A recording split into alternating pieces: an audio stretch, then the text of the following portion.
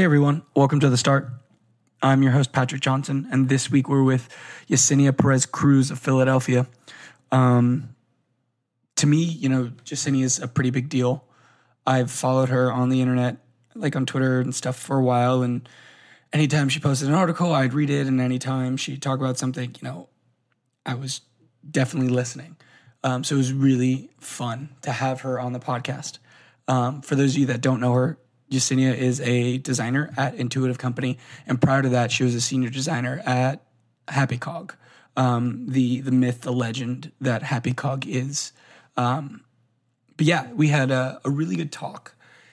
It was a lot about our life, as most episodes are, but the interesting thing is that we talked a lot about sort of what it was like in her experiences to go through different companies. So going from a smaller version of a design agency like a Happy Cog to a larger company like Intuitive Company. We talked a lot about learning, the idea of learning after school or after formal education, the idea of how to, at least in Yesenia's case, she went to school, she learned design in school. She did an internship with Happy Cog, all that kind of stuff. But what it actually meant to slow down and learn design outside of a traditional sense, so outside of college, and actually learn it on the job. She talks about something in the episode called the gray box method, which is something that she definitely stuck to early on in her career, and slowly moved away or did less of it explicitly on paper and more of it mentally as she got more experience, really. We, like I said, a lot of this episode's about learning, what it means to slow down and focus on your core skills. So to give an example for anybody listening today, you might be really good at flat design, but are you good at actual design composition? Are you good at color theory? Are you good at photography or photo editing skills? Some of the things that make up your overall talent. And we talked about just slowing down and focusing on those core skills. One thing that we talked about and I really, really liked, and we talked about this in a previous episode last season with Mung, and it's the premise of throwing ideas out. What happens sometimes is you're chatting with friends or you're at work and you throw an idea, and then someone says, hey, that's not a good idea, or no, it won't work because of X or Y. And what ends up happening is, for whatever reason, we immediately feel or get defensive, as if what they're saying is that we are not a good idea or that we're not smart. And that's not the case, right? The idea is separate from the person. And in this episode with Yesenia, we talked about that, the premise that an idea can be good or bad. It is not a reflection of a person, but it is a thing that a person offers that could work or could not work, right? It might be the best solution. It might be an okay solution that can then grow and evolve into something totally different that becomes that best solution, or it could just be terrible, totally separate. But I read an article. If I can find it, I'll put it in the show notes. But it talked about a similar thing around ideas, except it was more around execution of getting better ideas to the table. So picture yourself at a meeting and someone's like, oh, we need to come up with an idea for this. And then everyone's silent. The author likens it to you and your friends saying that you're hungry and you need to go somewhere and no one wants to come up with an idea. So his first approach or his immediate response is, let's go to McDonald's. And the reason being is because no one wants to go to McDonald's.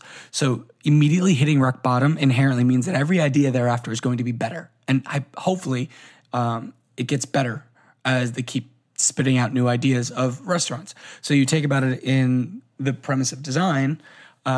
If you guys and girls or coworkers, teammates, whatever, or just some people partnering on a project are stuck, it's the premise of hitting rock bottom first. It's almost like getting all the bad ideas out early. That way you can make room for the good ones. So, we talked about that kind of stuff. And this has been, in my opinion, a reoccurring theme on the shows in general. We talked about Ira Glass's The Gap and how that relates to the work that people do. We talked about the differences between a junior level person and a senior level person, in this case, a junior designer and a senior designer, and understanding the dynamic between them, and sort of how one evolves into the other. Generally speaking, a lot of this episode is about learning. A lot of it was about understanding growth in yourself, not only as a person, but as a professional in your respective career. And in Yesenia's case, it's design. So yeah, that's the episode in a nutshell. I will get out of your way and let you guys and girls listen to this episode with Yesenia.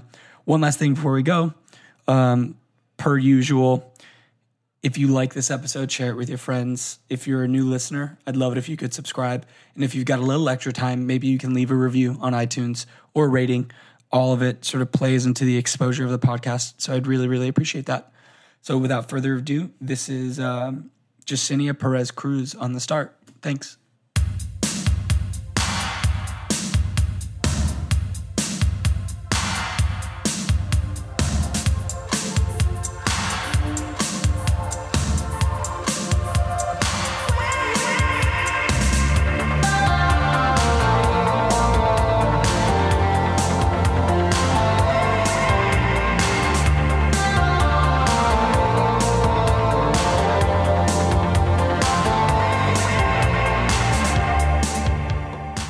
Yesenia, thank you for joining me. I appreciate it. Yeah, thank you so much for having me. Yeah, I was pretty excited to have you. I think I reached out to you and you said yes. And then like a week later, the Event Apart panel, like online panel, was emailed out to me. And I was like, 2 people on that panel I've interviewed for this season. So super excited about that. You and Laura. Oh, yeah, that's awesome. Yeah, she was really fun to talk with. She's actually, surprisingly, she lives in the same neighborhood as I do. And I didn't even know that. Granted, like, she works at Etsy, which is in Brooklyn. So the fact that she lives in Brooklyn isn't as too shocking, crazy. But yeah, but it was still really, really cool. I don't know. I thought it was nice. Most of the people that I speak to are remote. Like you're based in Philly and I'm in Brooklyn. I spoke to someone else who is in Poland and a few people from England. So it's like any chance that I get to talk to someone who's in New York, I tried to make it like an in-person. Yeah, absolutely. Yeah, but how are you doing on this snowy day? A little bit snowed in right now. Haven't really gone outside. That's fair. Yeah, I don't think I will either. Yeah. Cool. So I wanted to bring you on to chat about you and your life's history as it relates to your profession. Just to clarify for myself and the listeners, you were just on that Event Apart talk. You were speaking from a design perspective, correct? Yeah, and it was actually, the events are put on by A List Apart, and they're called A List Apart on Air. It's a little bit different than A List Apart, not Event Apart. Yeah, you're right. An Event Apart. But yeah, it was the first one, which was I think really exciting for us to be part of the first A List Apart on Air, and we were talking about designing for performance, and I was specifically talking about it from a design perspective. That's fun. And you're a designer full time then? Yes. Okay, sweet. And I had that inkling. I did my bit of research, but I feel like at this point now, we're at a place where developers also do design and designers also do development. Some are okay with the crossover. Some people like to delineate their profession a bit more, I guess. But how did you end up in this career? Like, where did you always like design stuff? Like, were you, did you draw as a kid? Did you paint anything like that? I would say that when I was a kid, there was a lot of kind of creative things I did. I would write a lot of short stories and I would illustrate them, most of them about my dog. I would spend a lot of time just kind of reading inside. I grew up in the MySpace LiveJournal phase, like GeoCities. Marquee tags and everything. Yeah, where I spent a lot of time kind of hacking together LiveJournal backgrounds and layouts and working on graphics for that and managing a fan site. So I was doing that just for fun, like when I'd get home from school when I was in middle school. I didn't really consider that would be a career or something that I would do professionally. I think a lot of most of my time in high school, I thought that I was going to do something related to writing or something related to English. My senior year, I'd been applying to a lot of schools to get into like the English department. But my senior year in high school, I actually took a graphic design class, and just as an elective, because a couple of my friends had taken it, and it was really cool. It was taught by this teacher, and his name is Richmond Garrick, and he's actually an oil painter, and he creates these really amazing oil paintings. He's from Sierra Leone, so he has a lot of paintings have a lot of like emotion, and they depict the Civil War there. So he was teaching this graphic design class at my high school. Okay. And while I was doing that, I realized that was something that I really enjoyed. I was in like the literary club at the school, and I actually like designed and printed out and bound like the literary magazines. Oh wow! During my what is that called? The off period study hall? Yeah. So I was like designing in my off period in school. So I guess it was about halfway through senior year when I was like, no, I think like this is really what I want to be doing. Like I want to be learning more about graphic design. There weren't a lot of schools had already started like closing their admissions process, so it was like not too many chances to apply. But I ended up applying at Drexel University, and Mr. Garrick actually helped me like photograph all the work I'd done in the class and put together a portfolio. So I submitted that. Wow. And I started at the Drexel University graphic design program in Philadelphia. So that's kind of how I got to graphic design from when I was a kid. When you were thinking about these as study, like paths of education, at any point did you think about how viable it would be after college? So like I say that when I picked my major, I said, what could be the coolest job I could have? That wasn't like doctor, lawyer, like 10, 12 years of school. Mm-hmm. I ended up picking journalism. My teachers told me I wrote relatively well, like well enough to get a decent grade. And I was like, well, if I'm a writer, I could be a travel writer and just travel. I could be a food writer. I can just eat. I can be a fashion writer and I get clothes. I was like, that sounds pretty cool. And that was sort of how I went about it. When you thought about these things, did you consider viability after graduation? Yeah. I mean, one of the reasons that I chose Drexel was because they have a co-op program, which is 6 months out of your junior year. You can actually have to apply for jobs and you have to work. Oh, wow. Like an internship kind of thing? Yeah. And that's how you get credit. Okay. And that was part of the reason why I chose Drexel instead of another option, because I didn't want to graduate and not have work experience or have felt like I lost time because I didn't have legitimate work experience. I would say that the viability thing wasn't necessarily what led me to graphic design, but it definitely was what led me to web design once I was in college. Because my education at Drexel was, the program was at the time more traditional, fundamentals of graphic design, typography and learning about book design and, a lot of fundamentals, not so much in the web design sphere, but I think it was like sophomore year in college. I was talking to one of the professors at Drexel about jobs and careers and what the job market was like. And he was like, really, if you want to graduate with a job, you should look more into like the web design area. So my co-op was actually at like a digital agency in Philadelphia, and I got a lot of exposure to the web and to just like the interactive space through the co-op. So I would say like a lot of my decision there was rooted in just being practical and wanting to graduate with a job.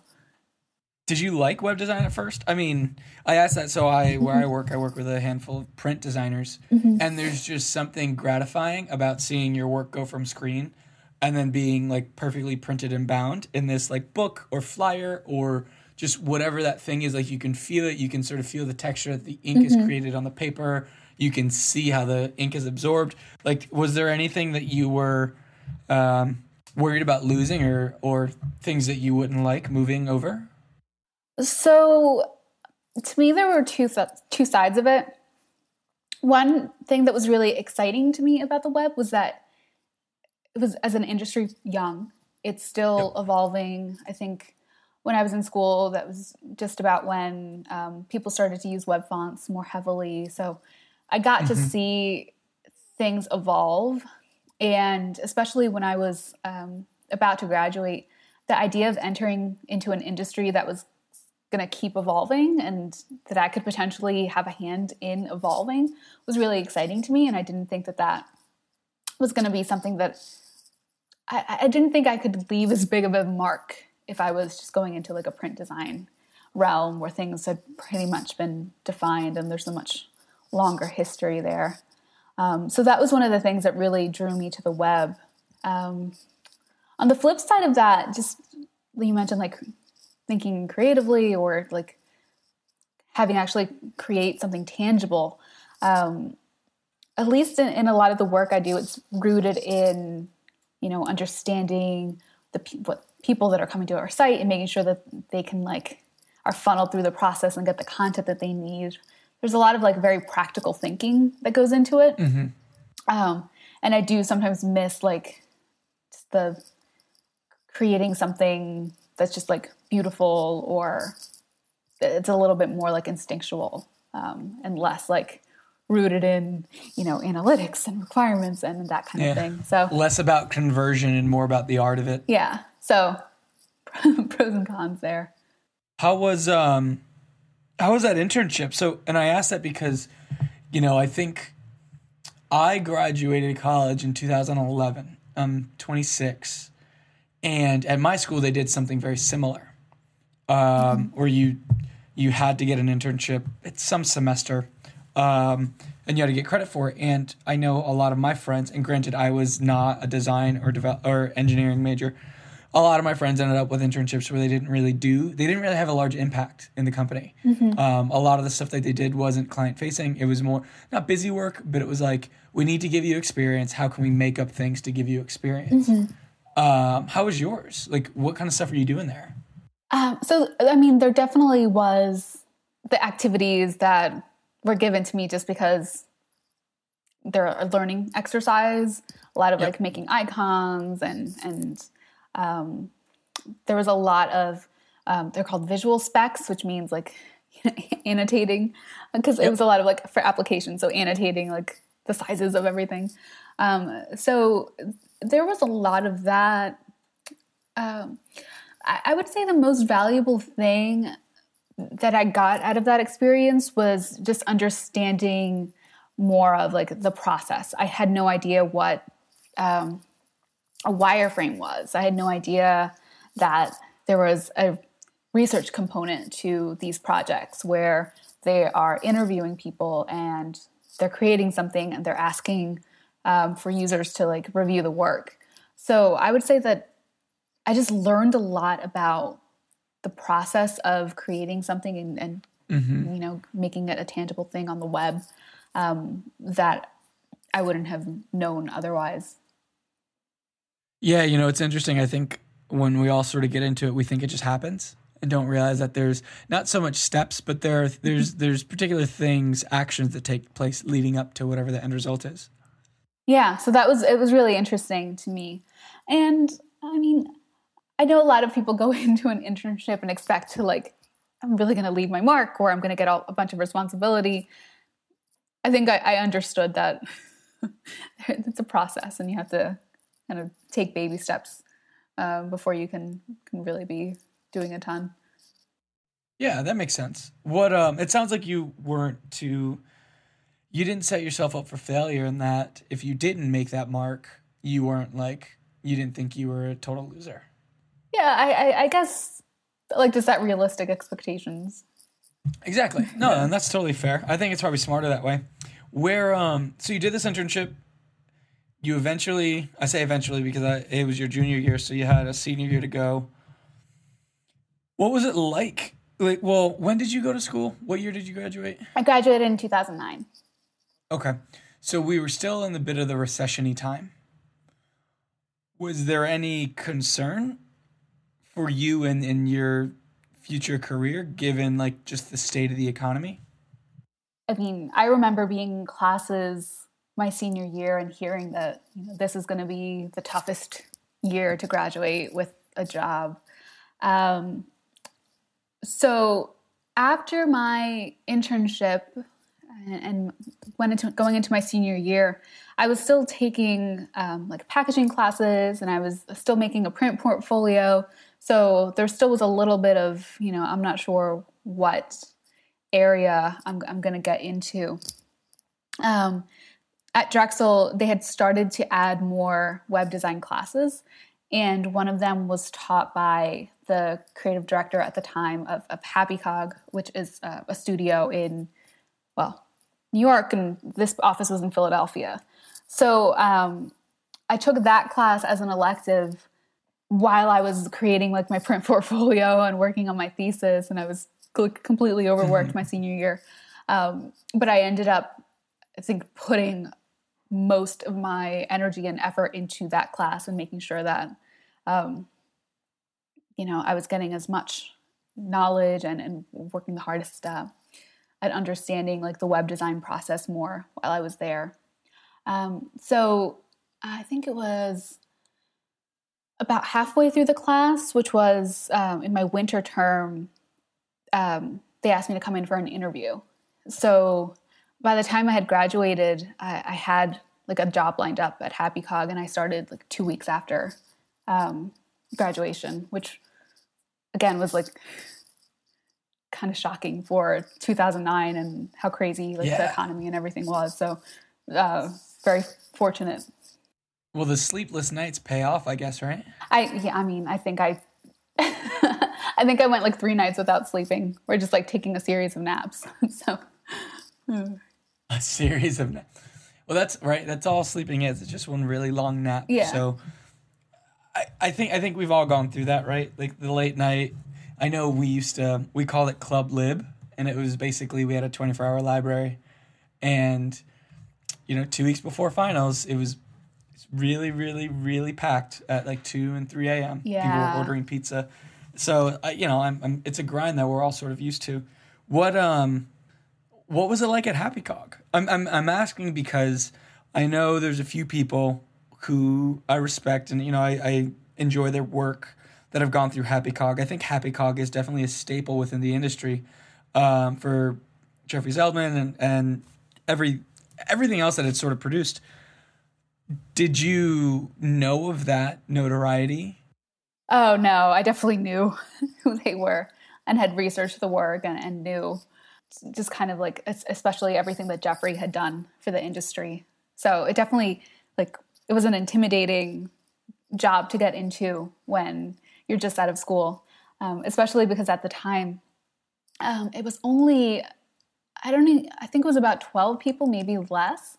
And everyone there was like senior level and above. It was like a much flatter organization. And I was the first person that was coming in that was like, had no experience. So that was definitely intimidating for me. But I mean, it was also just incredibly beneficial for my career to be pushed. And I feel like I learned more the handful of years that I was there than I would have if I'd been working for 10 years, How did you, I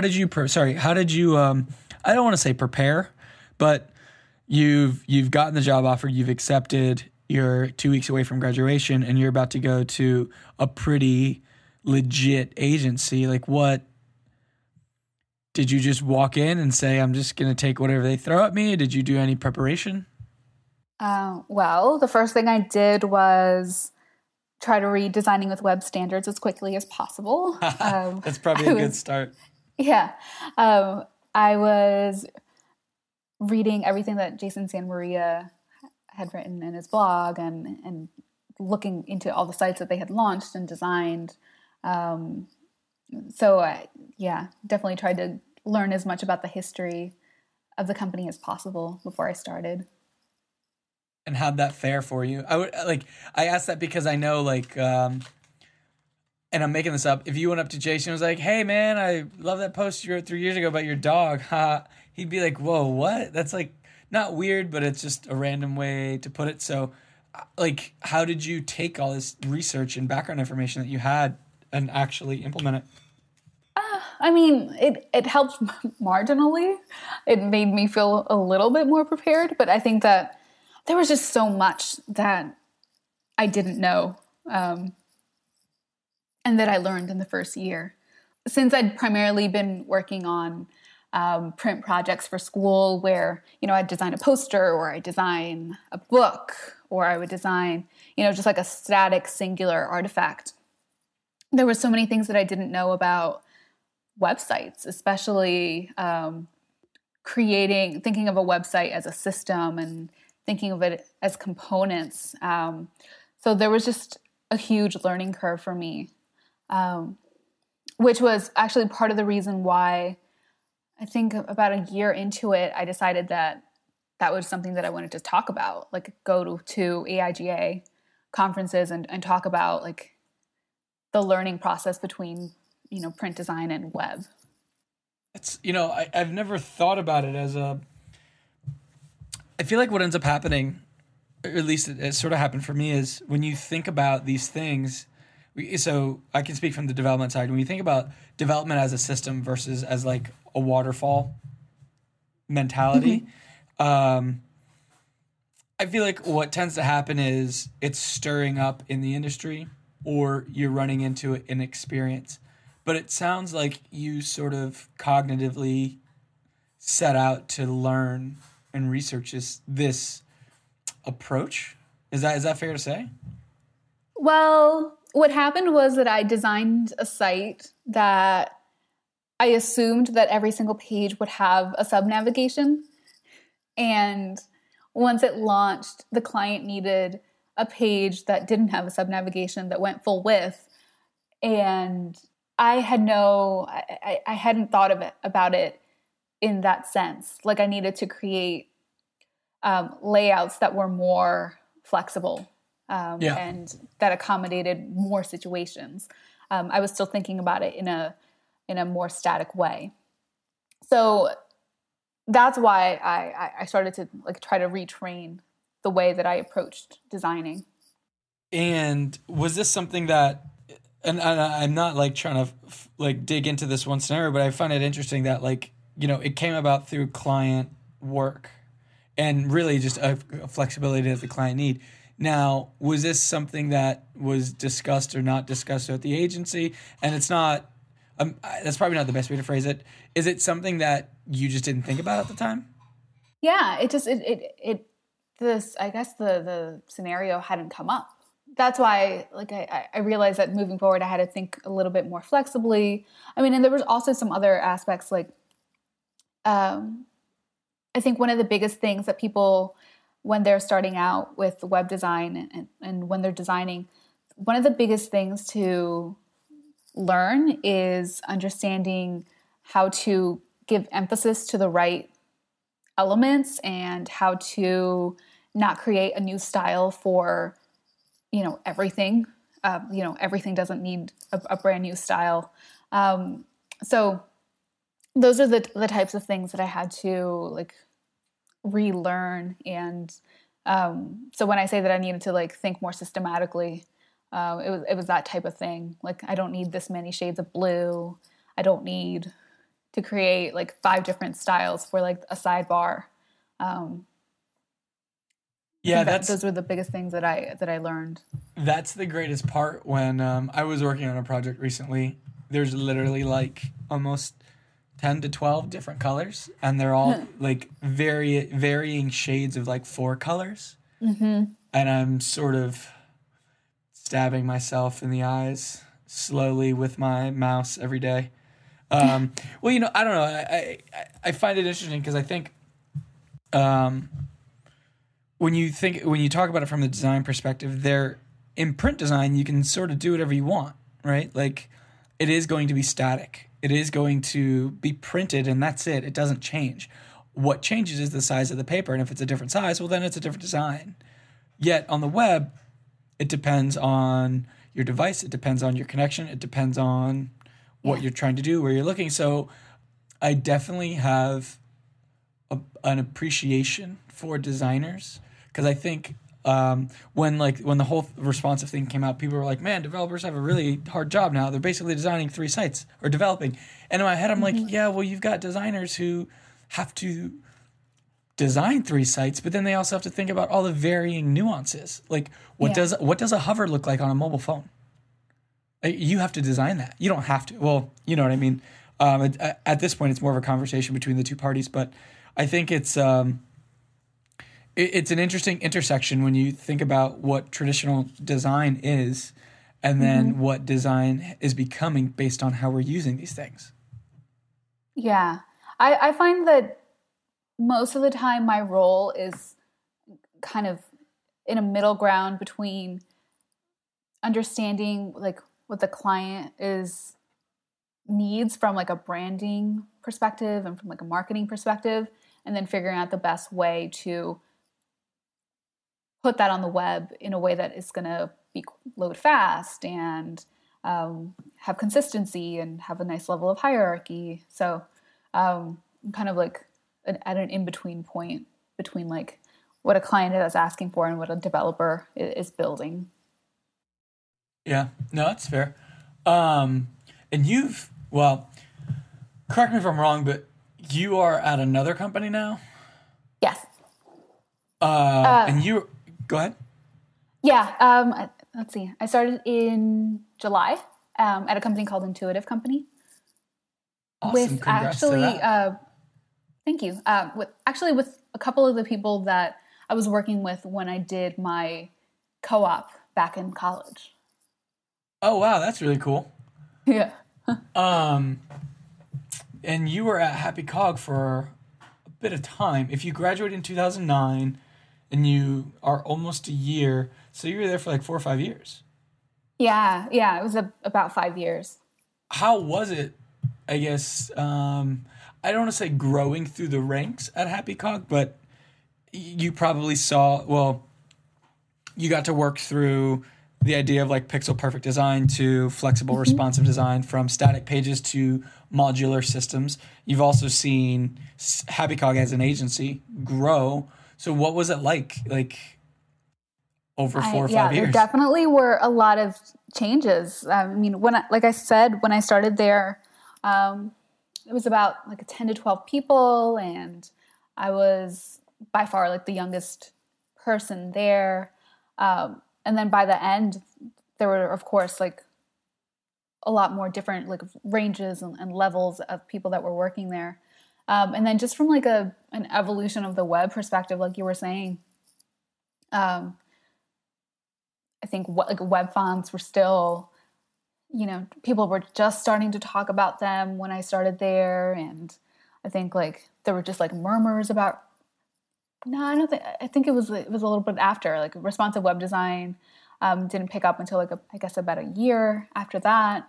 So it was definitely a very, like I said, like a drastic evolution in the way that I worked and in like my day-to-day there. What was it like?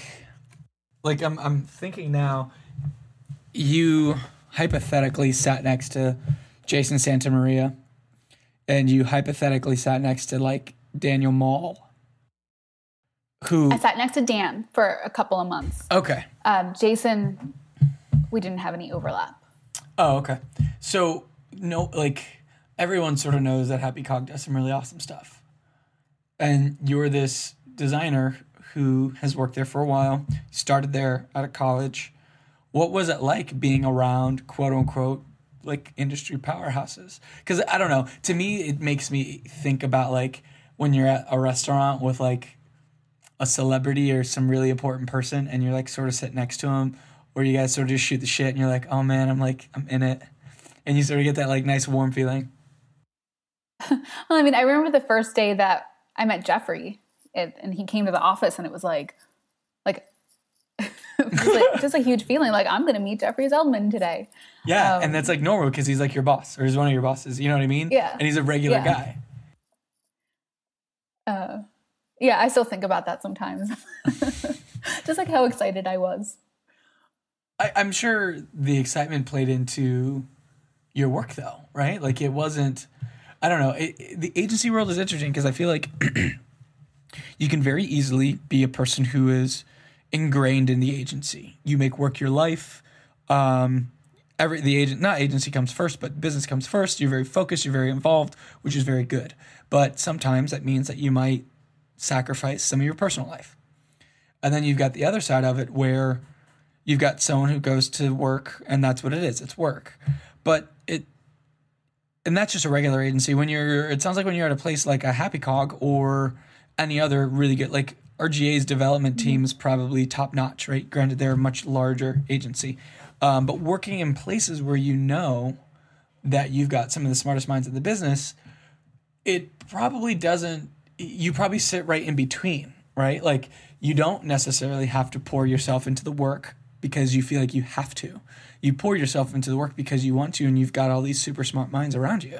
Yeah, that was definitely the situation that I was in. Because one, I wanted to catch up to my coworkers as quickly as possible. Mm. So I think I just like poured a ton of time and energy just trying to like be at that caliber of work. And also, yeah, I mean, it was incredibly exciting for me to be working somewhere that was kind of like revolutionizing the way that we were working. Like Ethan was writing responsive web design, and that was huge for me. So, and I would say since I was like 22 and 23, and I had the energy to like pour that much of my energy into work, I didn't really notice that anything was off balance. Yeah, I think that's fair. It's, I don't know. I'm 26 and I don't feel the same energy anymore. I'm just like, nope. Oh, my back hurts. No. Yeah, I'm 27 now and I definitely like don't have that like same amount of energy that I used to, and the ability to like stay up late and get up early and just like work 24/7. And I think that's a good thing. So yeah, I would hope so. So you mentioned that you spent a lot of time when you were younger catching up. Was there a period in when you felt like you were caught up?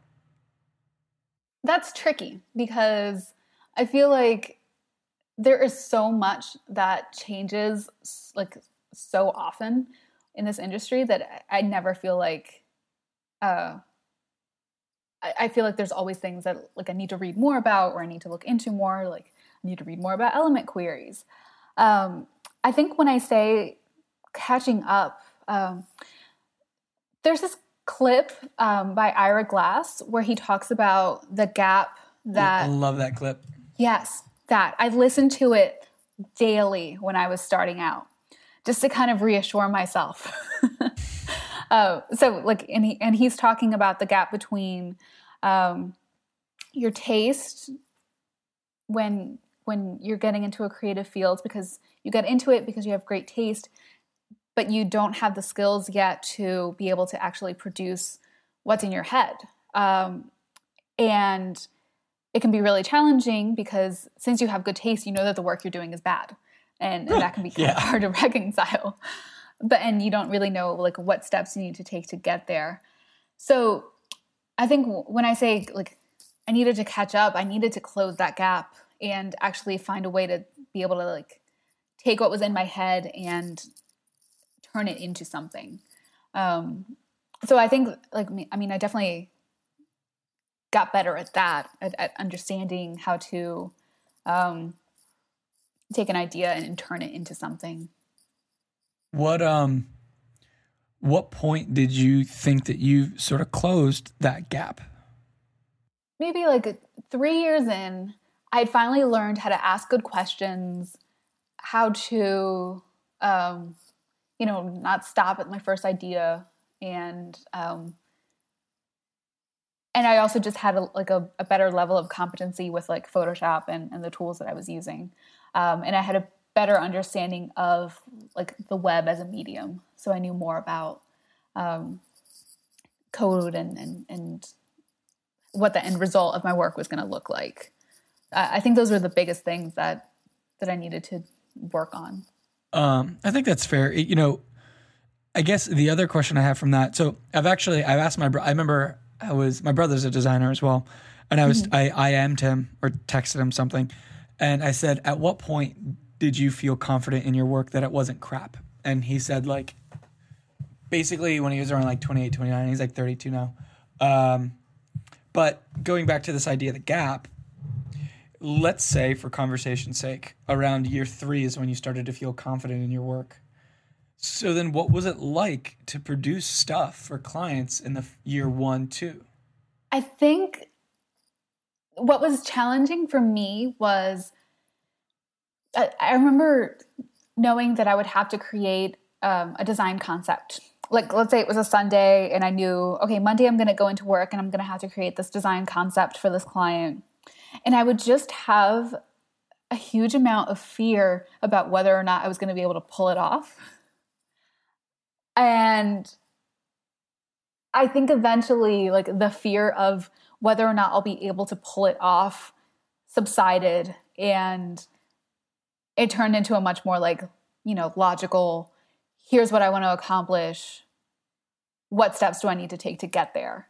I think I just didn't know how to really know where I was going and the steps that I needed to take to get there. And that's why I was just like always filled with like this anxiety, like, am I going to be able to do this or am I not? Yeah. I think the gap is an interesting concept because I think it's a variety of things. I think one of those things is just sheer skill, right? Mm-hmm. Over time, you become a better designer or better X in whatever your industry is. The other thing is knowledge. You learn more. The other thing is mastery. So mastery of your craft. So in your case, it might be a design tool. In my case, it might be a development tool. Mm-hmm. But I think the other thing is also what, in my opinion, what helps bridge that gap is the idea of process. So you mentioned like what steps to get you there. And I forget how to pronounce the woman's name. I think it's Jolie. She's at Facebook. What is her name?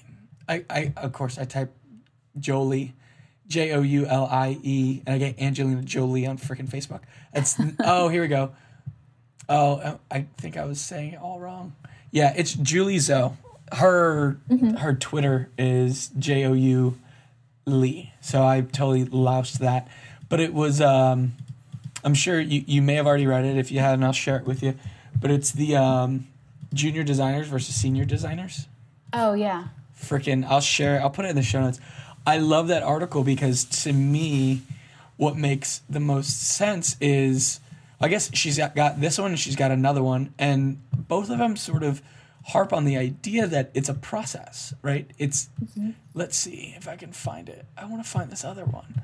But the other one had a nice graphic. It was like a junior designer sees thing in like one clear path, right? But that path sort of goes everywhere, all over the map. But then a senior designer, and I would argue and say you could replace designer with any profession, and what they see is a series of options and a series of paths. Some paths all meet on the same point. Some paths end really early on.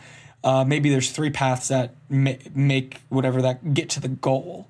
And I think it's like understanding that process is probably the biggest. It's also the hardest, but it's it's the biggest one that you need to sort of come to grips with.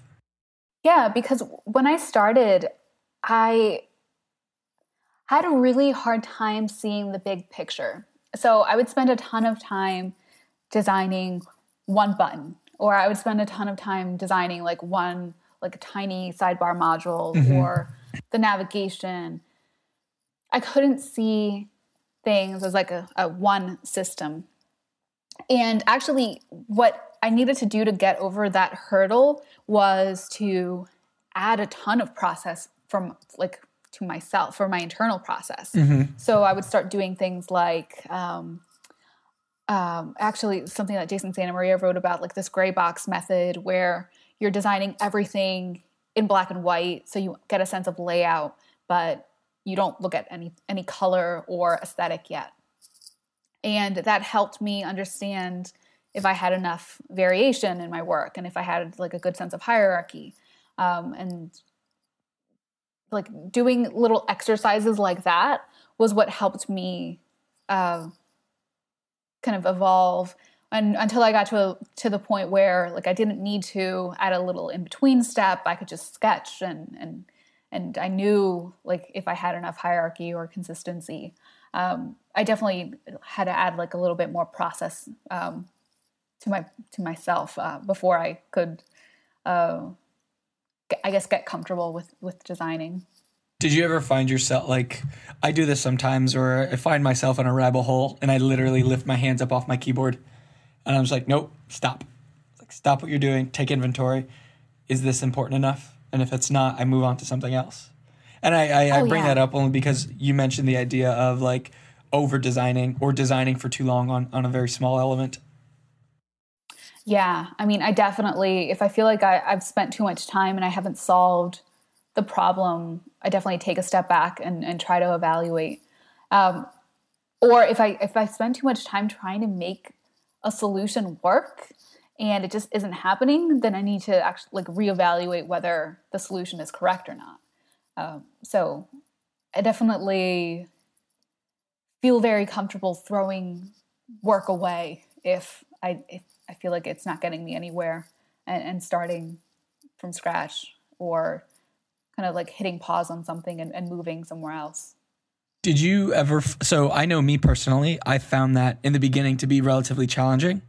I think I had like a personal attachment to these solutions or ideas or potential options. And then if they didn't work, I felt like I failed at something. Like, did you ever find that difficult? Oh yeah. And I think I see this in a lot of people that I have worked with. When you're starting out, you want your idea to be your own, and you get this attachment to your ideas. And I don't really feel that anymore. And I don't really feel like I have like a personal emotional attachment to the work that I'm doing. I think because it's design and I'm trying to solve a problem with my work. So whatever gets me to that point is the right solution. And I don't feel bad if I have to throw something away or if I know that something isn't going to work. No, that's good. That's smart. I think it's hard. We had a guest Mung. And this was in season 2. She went to FIT, and she had a teacher who would literally make them produce new ideas every day. And it sounds like it was of a similar vein or similar purpose, which was to not become attached to them when they don't work. Like, you need to get used to the premise of throwing things out, because not everything you do will be gold, and not all of it will be right, and some of it's just going to straight up stink, and you sort of got to get rid of it. So what kind of things, I guess, have you realized with yourself through those years at Happy Cog and even where you are now, that you're sort of like, man, I can't believe I did that? And it doesn't necessarily have to be anything bad, but like you talked about the gray box method.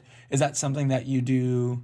I mean, you might do it more mentally now that you've got 5-6 years under your belt. Whereas in the beginning, you might have literally had to use gray boxes.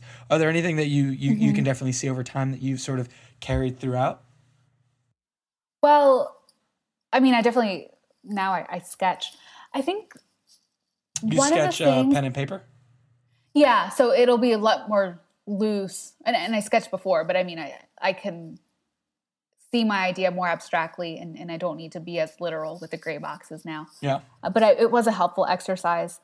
I'll say that one of the biggest things that was probably the hardest thing for me to learn and that I'm still working on is the best way to present work and to be persuasive with work and to be able to communicate the idea that I had and why I did it. I'll say that, because executing the work and being able to create beautiful work, that's one side of it. But if you can't sell it, it doesn't really have much purpose. So I think that's been one of the biggest things that I've learned. Like, what's the best way to sell work or get a client on board with an idea? A lot of the talks that I do around performance are, how can we convince clients about caring about performance, and how can we just communicate better in general? So I think that's one of the biggest things that I had to learn and that I'm still working on.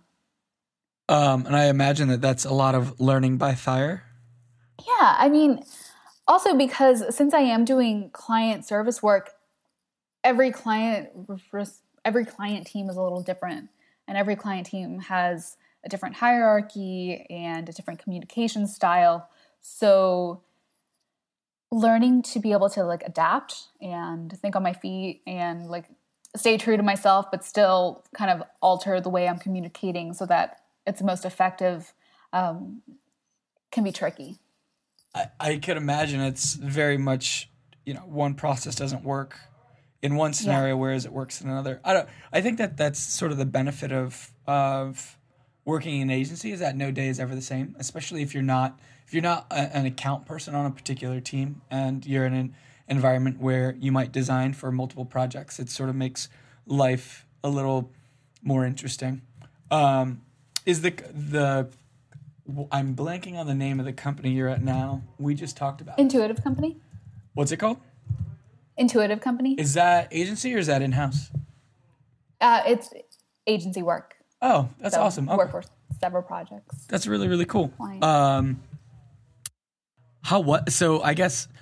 was it leaving Happy Cog? And not a super detailed, but I'm sure at some point you realized or came to the conclusion that you needed to take the next step. Mm-hmm.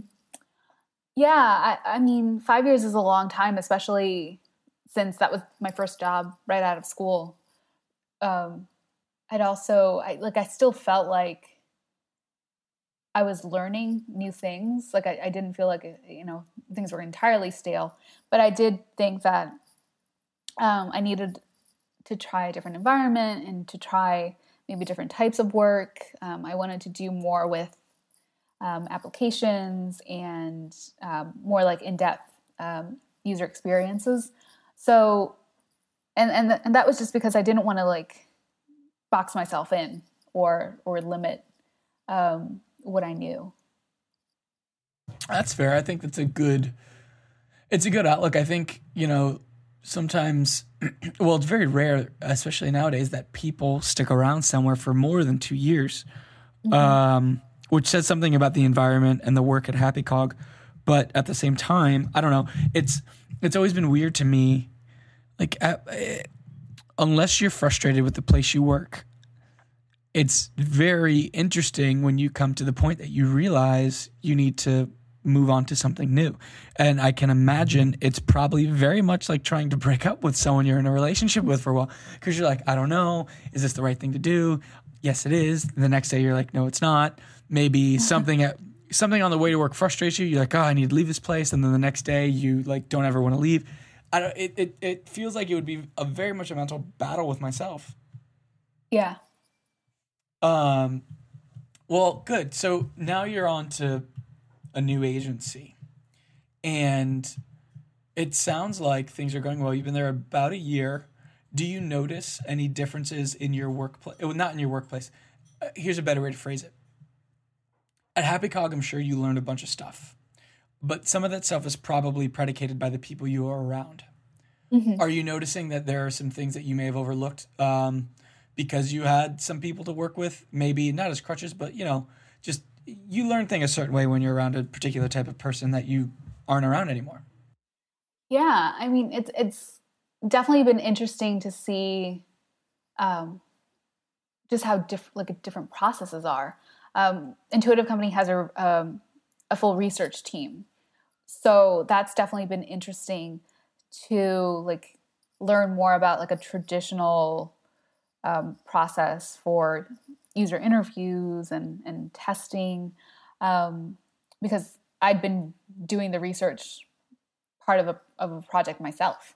So it's interesting to see like how like a more traditional, not traditional, but more like a full team approaches it. Yeah. Well, it sounds like they might be a little bit larger than Happy Cog. Yeah. So we've got about 50 employees right now. Oh, wow. Yeah, that's a good sized company, though. I feel like you'll get a not that you don't already know this, you get a good mix of people and a good mix of everything, really. You know, there's always new people to meet. So we're getting close on time, which is totally fine. We have 3 typical questions that we sort of ask nearing the end of the podcast. And the first one is, knowing all the stuff that you know now, and it definitely sounds like a lot of it was honing your own skill, but then also integrating processes into your work. If you could go talk to the 16, 18-year-old girl back in high school, what would you sort of tell her? You know, hey, here's some tips. It's always interesting when you ask someone what they would tell themselves. Mm-hmm. I think it would be more around like just like telling myself to like trust myself and not second guess myself. If I'm thinking back to like my earlier years, I think that I spent maybe like wasted some time and definitely like drove myself a little crazy, just like second guessing all of the decisions that I was making. So just like trusting myself and feeling confident in what I'm doing and what I believe. I think that's what I would say. It's also, you know, it's always interesting because it's never a here are the winning lotto numbers or anything like super, super explicit or tangible. It's always, I don't know, it's always like this idea of like trust, faith, perseverance. It's stuff that, as bad as it sounds, kids don't realize. Yeah. And I wouldn't realize it if I hadn't gone through it. Yeah, no, exactly. So the other question is, let's say you get an email from Joe Schmo, and Joe Schmo says, hey, Yesenia, I'm about to graduate from college and I'm a designer. Do you have any advice?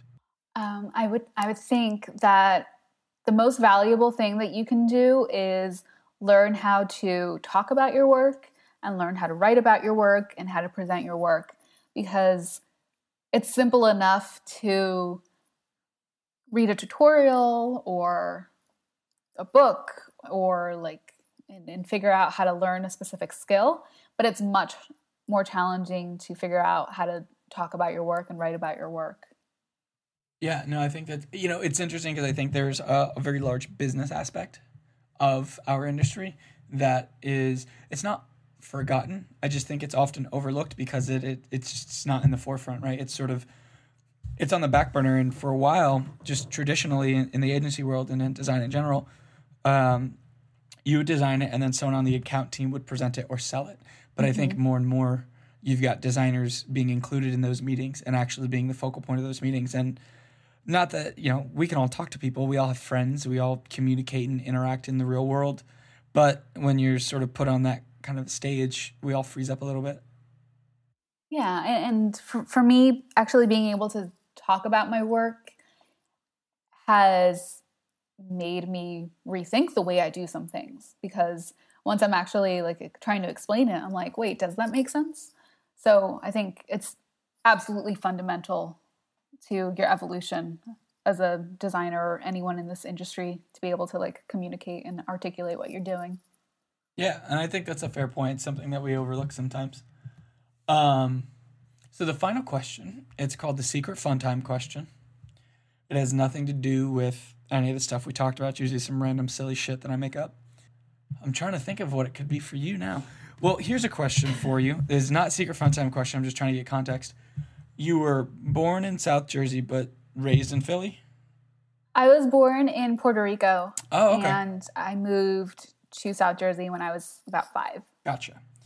And you've lived and worked in South Jersey, Philly area? Yeah, so I moved to Philadelphia for college, and Gotcha. I've been working in Philly since then. So if you could pick anywhere else in the world to live and work, can't be Puerto Rico, Jersey, or Philly, and it cannot be the U.S., where would it be? Actually, no, it can be the U.S. if you want it to be. Wait, it can be the U.S. or it can't? It can, yes. I figured, like, without the U.S., like, what if you really wanted to go to Austin? I shouldn't be the one that prevents you from doing that. Well, if we're going to say the world, I would love to live somewhere like, or work somewhere like Barcelona, just because it's beautiful, the Mediterranean. If it's the U.S., I really like the Pacific Northwest, just because it's just beautiful. The scenery is beautiful, and I miss a little bit of like having inspiring surroundings. Yeah, right, because the surroundings is usually your room or your couch and a blanket and Netflix. Yeah. Well, cool. How can people get in touch with you online if they wanted to just say, hey?